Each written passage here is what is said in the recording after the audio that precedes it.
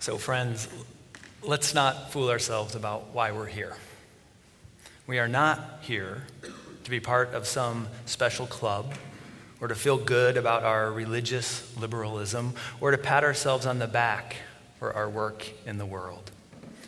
Let's not fool ourselves. We are here with the hope of transforming the world and changing our lives.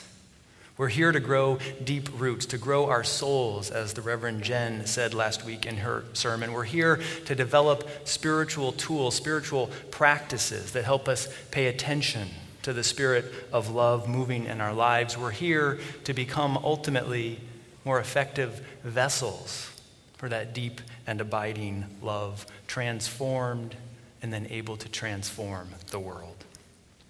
Maybe when you rolled out of bed this Sunday morning, you didn't think of it that way about why you were coming here, but isn't that true on some level? Isn't that true? Isn't that the current that pulled you in here, the stream that brought you into this place? Aren't we all hungry for a different world, for a new world?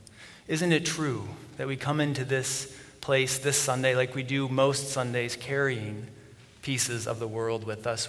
This week we carry images from the Navy Yard shooting, from this shooting in Chicago, and most recently the terror that struck the mall in Nairobi, Kenya. We come with that backdrop of violence and gun violence in this country. Those ones just caught the news, but it happens all the time, every day. We come into this place thinking about Syria and their civil war and the complexities and challenges of that situation, wondering if these diplomatic efforts might prevail. We come into this space with our marriages stressed and stretched, perhaps even ending. We come into this place with loved ones sick or dying. We come into this place with grief as a constant companion. And we wonder, how can we live again with beauty and joy? And I know that many of you come into this place with great gratitude as well. You come into this place grateful that you have been sober for another day.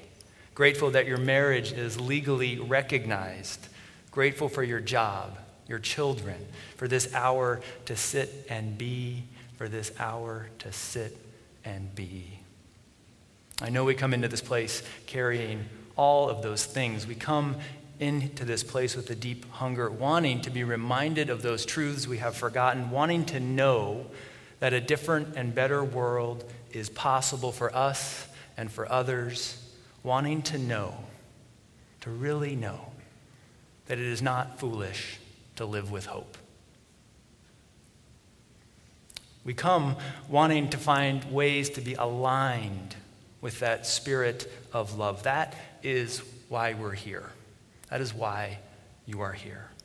And today, I want to spend some time talking about digging into spiritual practice as a way to hold the joy and the grief, as a way to align our lives with that source greater than our own, so that we don't break in this chaotic, suffering, difficult, and joyful world. You've probably heard Reverend Jen and I talk a lot about spiritual practice over the months and over the years. And I want to thank those of you in the congregation who have engaged me on that and said, hey, that's great, but I kind of leave the service sometimes wondering what the heck really is a spiritual practice and how do I do it? So I want to spend some time on that. I want to talk a little bit about that this morning. Simply put, and this is how a mentor explained it to me, simply put, at its heart, a spiritual practice is a practice that helps you pay attention in a particular way. It's about a quality of attention. It's about intentionally carving out time to sit, to reflect, to pray, to be with yourself and with the spirit of life. It is about carving out that space so that we can try, and we don't do it successfully, none of us, to disable the chatter of the monkey mind. Spiritual practice is about slowing down and being and being with what comes up so you can feel it and discover where the Spirit of love is moving in it. I don't know how many of you know the comedian Louis C.K.? Some of you? Okay, Louis C.K. is a comedian. And I love him. Some of his stuff is really raunchy, and I don't like it at all, but in general, he's amazing. He is spot on in his social commentary and his reflections about our culture. And he didn't use the word spiritual practice at all in this recent interview with Conan O'Brien. He did not talk about this in terms of faith or religion or spiritual practice, but there was this interview with Conan O'Brien just a couple of days ago. If you haven't seen it, Google it, because Louis C.K. is talking about cell phones and apps and all this technology and how he doesn't want his kids to get into that yet and just being able to say no. And then he moves into adults and us on our phones and texting and Facebooking and all this kind of stuff. And he gets really serious, and he talks about driving down the road and seeing these other people in other cars next to him who, like at stoplights and when the light's green and other places, are like on their phones, texting, checking Facebook, doing a little status update. And his reflection on this is profound, and it resonates with me. He says, essentially, we are doing, thanks to this technology, everything possible in our power to keep the big wave of life, of feeling, from actually crashing over us and having that experience. We will do anything we can to stay busy so that that wave of feeling of our lives, of the grief we haven't articulated or the anger, whatever it is, won't come down on us. Because he says in this interview that when you actually slow down for half a second and put the phone away, when you're hit with that, it is intense. It is powerful. It shakes you to your core, because there is this deep existential question we all carry about our lives, about purpose, about grief. And when we sit in that place, it can be overwhelming. But he also says, when that wave hits you, something profound happens, because a current of hope also emerges, and you come out of it a different person. I'm putting some words in Louis C.K.'s mouth, but that's the essence. That is the essence of what he is saying, and it is deeply, deeply true and deeply profound. I think the knowing laughter about this, being on our phones and distracting ourselves because a moment of stillness, a moment of busyness means all of those things in our lives, questions, relationships, like those actually come into our hearts, and we have to sit with them. And it can be difficult to slow down to do that. So a spiritual practice is a tool that can help us in the midst of everything going on in our lives to recognize that the Spirit of love, that God, if you will, is speaking, and that we can actually learn to listen to that. Spiritual practice is about creating a space that helps us feel less fragmented, that grounds us in a nourishing source. Because spiritual practice involves slowing down, it is counter-cultural. It goes against a culture that says more, faster, now. More, faster, now, and look really good and be perfect while you're doing more, faster, now. So why this theme of digging in as we begin this church year together? Why this theme of digging in and really talking about spiritual practice? For me, as the spiritual leader of this faith community, the answer is really simple. We are at an incredible moment as a faith community. We are nearly 154 years old, and we've recently crossed the 1,000 member mark. We have incredible power and capacity in this church to be an instrument of positive change in our community. And we are living in a time when incredible opportunity and change is happening, as well as devastating heartbreak and suffering. We live in the middle of that storm. Just a quick scan of the past years will tell you what I mean when I say we live right in the middle of that. On the joyful side of the equation is that marriage equality is the law in Minnesota, and it's changing around the country, and it's remarkable, happening so much faster than many of us thought. At the same time, there were significant setbacks in the voting rights this year as well. We live in the middle of that context. We live in the middle of climate change. It's not a debate anymore. It is happening. More extreme weather, storms. The opportunity is that we could live a sustainable life. We could let go of some of our consumptive patterns. We could make amends as a first world country for some of what we have done. The downside is that the people who had nothing to do with this will suffer the most. The terror of climate change is it could bring out the worst in humanity as resources and walls and a hunkering down, I've got mine attitude prevails. We have a role in that conversation as people of faith. We have a moral voice in that conversation.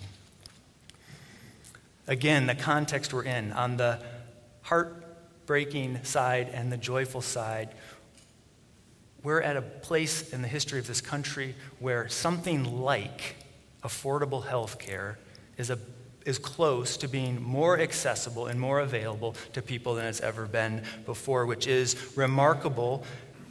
But there are those in the nation's capital who seem willing to shut down the government unless this is defunded, the Affordable Care Act is defunded. We also live in a time where the ongoing pernicious and devastating impacts of racism are all around us if we open our eyes. The racial disparities in Minnesota around education and incarceration, employment and health, those are indicators that the power of racism remains strong despite good intentions and good people. That's the context, church, that we live in. There's a lot more I could mention, but what I know is this: we have a role to play in this community around building heaven, building paradise, building a more equitable world right here, right now. And we cannot do that work. We cannot do that work unless we are grounded in a spiritual practice, unless we come from a place that is anchored and grounded. If we don't have a spiritual practice that helps us grow our souls and put down deep roots and discover where love is moving amidst the grief and chaos and despair, then we cannot be the vessels of that deepest love and healing that this world so badly needs. If we do not have a spiritual practice, the heartbreak, the grief, the anger of the world will crush us. And if we, the individuals in the church, do not have a practice, then how can the church, which is made up of all of us individuals, how can the church then really be grounded and be an instrument of hope and justice? If this sounds right to you, how does this sound to you? So. Some of you are thumbs up.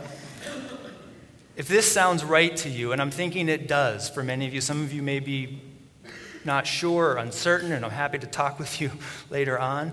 If this sounds right to you, I will listen deeply to you. If this sounds right to you, if you're thinking, I'm in, you're visually at the poker table, you're pushing all your chips in, you're like, I'm all in, like I'm into this, spiritual practice, the role of this church, I'm in, that's great. And I'm in there with you, but I want to call us back to that reading we had at the beginning of our service and hear these words again. If we have any hope of transforming the world and changing ourselves, we must be bold enough to step into our discomfort. Bold enough to step into our discomfort. I'm not going to lie to you up here. Though spiritual practice is life-saving, it is often deeply uncomfortable. Deeply uncomfortable. And those of you who are just starting in our Wellspring program, the requirement for that program is a daily spiritual practice. And I've talked with you, and your experience ranges from, hey, this is exciting, to, oh my goodness. This is awkward. This is uncomfortable. I don't know how to do this. I don't know what to do. I'm resistant to this. It can be hard and uncomfortable. And I want to share with you right now, in my own practice, I'm at a place of discomfort and challenge. I get up early almost every morning to write and to pray and to hold an issue or a question. Often I'll hold that in prayer to try to listen deeply to where love is calling me next in my life. Except right now, I'm not hearing love call me anywhere. There's just silence. I've been sitting with this particular question, this issue, for weeks, and I've got nothing. I'm starting to think it'd be easier to get an extra 30 or 40 minutes of sleep every morning. And in small ways, I'm coming to resent and be resistant to my practice. Kate Braestrup, a colleague of mine, a Unitarian Universalist minister and author of Beginner's Grace, Bringing Prayer to Life, she writes about this resistance to spiritual practice. She says this: I begin with a bad attitude. My body is restless, and doubt blooms vigorously in the fertile soil of my modern monkey mind. Oh yes, she goes on, oh yes, my doubt is shrilly suggesting a dozen more amusing and more productive activities I could engage in. And if I give that doubt a voice, here's what else I can imagine that doubt saying, what it says to me in my own practice at times. It says, this isn't going to help you. This isn't going to change anything. Go do something productive. Check Facebook.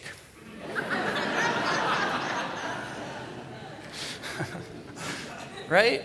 Something more amusing and more productive. Well, Facebook is always there. Why spend time in practice?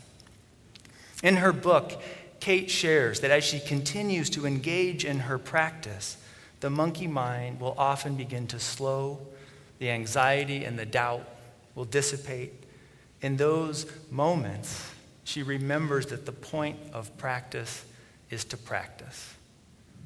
The point of practice is to practice. And I will share with you really briefly, as I was working on this sermon early this morning, about 9 o'clock, a different question.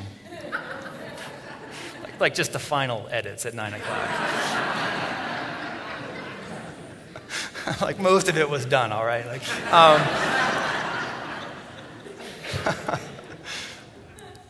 Sitting with this sermon and my own practice in this stuck place, and as I was reading that and sitting with it, this different question came to me. Like, I have a different question to go into my practice tomorrow morning with. That I think it felt like, wow, that was the Spirit. So ask this question. So something shifts, something changes. This came out of our conversation between services too. It's like, ask a different question when you are in that practice time, because the point of practice is to practice, and you just do it. As Kate Braestrup says, we don't do a spiritual practice once or twice and then say, ta-da, that's it. I've practiced, and the practice has paid off. I'm a fully conscious, totally grateful, and unstintingly generous person. That's not how it works, she reminds me, she reminds us. You practice so you can keep practicing, even if you're not getting immediately what you want. You practice not to be perfect, but to practice. And that is hard work. It's hard because it requires time and a kind of stillness. I am continually amazed how quickly 30 minutes can fly by as I scroll through Facebook or recheck my email, but when I think about spending 30 minutes in spiritual prayer or reflection, my monkey mind immediately starts dishing me this list of more productive and more amusing things I could do with my time. Right on. Bad to the bone. I don't know if you guys heard that ringtone.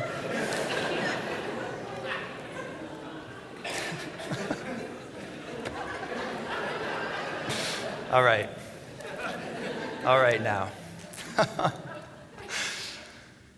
It is hard work engaging in a spiritual practice, and I think it is nearly impossible to maintain a spiritual practice by yourself, because the power of resistance, the discomfort, and the doubt can be so strong. It's one of the reasons I meet monthly with a spiritual director. He listens to me talk through my practice and my life, and he provides the spiritual accountability and companioning that I need. When I go to my director and I'm frustrated with my practice, he might ask me something like, Justin, can you trust God enough to put down your agenda and see what else might be there when you sit in your prayer life? Or he might ask, where is God? Where is that spirit of love in that big pile of frustration you have? And with his help and others, I return again and again to my practice, and something always shifts in me. I have a different question to ask now. As Kate Braestrup says, the goal of spiritual practice is to increase conscious awareness, to listen deeply to that source of love and peace, to empathize more deeply with those around us. The goal, ultimately, is to wake up. To wake up. And friends, as we awaken, we can become better instruments of love and healing in the world. So I am inviting you, all of you, I'm inviting all of you at this critical moment in the life of our church and in our world to cultivate your spiritual life and to join a community circle. These are formerly known as our small groups. To join a community circle or a practice circle or a care circle. Each of these circles, though they're different in nature, each of them have these core spiritual practices of deep listening and open-hearted reflection. You are with and are accountable to your other spiritual companions in these circles. There are community circles, as I said in the beginning, that are open to everyone. There are community circles that gather around a shared identity or season of life, such as mothers of young children or young professionals, longtime church members, and many others. There's a practice circle we have. The content, the topic of that practice circle is parents as spiritual guides, and Lauren Wyeth will be leading that circle. We have a care circle for individuals looking for connection and spiritual resources during a particularly intense time. We have a care circle for caregivers. All of these circles engage the practice of deep listening and open-hearted reflection. And I believe, as your spiritual leader, I believe that our participation as a church in these circles is critical as we move forward with our racial justice work, which will require deep listening, deep open-hearted conversations, deep engagement with a topic that is difficult. It will serve us well as we continue to partner with Augsburg, Fairview Academy, and with Habitat for Humanity as we listen to how those partnerships could evolve and deepen and expand.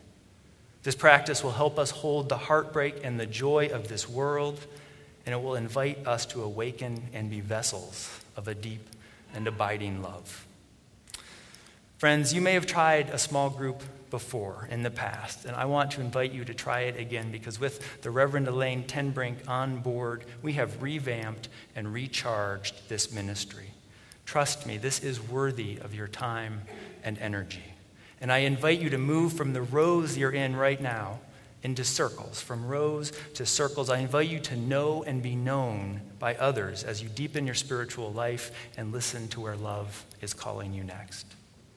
I invite you to engage in this circle practice of reflecting on your life, knowing that in doing so, you are doing something that our transcendentalist forebearers did years ago. Folks like Margaret Fuller and Henry David Thoreau and Ralph Waldo Emerson, when they gathered with others to lift up the content of their lives, to listen and reflect on love and gratitude, to grow their souls so they become instruments of healing. Remember, if you are in a practice circle or a community circle, you're not just doing this for yourself. You're doing this so this church has a strong foundation because all of us are engaging in a spiritual practice together. We are listening deeply together. When you join a circle, remember that you might feel some resistance, some discomfort, some clumsiness even, as you engage in that circle practice. You may sit down for your first circle or your second circle, and there'll be a little voice saying, hey, here's a list of 10 things of how you could spend your time to be more amusing and more productive. And when that discomfort comes, may you be bold enough to step into it. May you be brave enough to be clumsy there and loving enough to forgive yourself and others. As we practice as a church body in these circles, may we all have the strength to be so bold, so brave, and so loving. May it be so. And amen.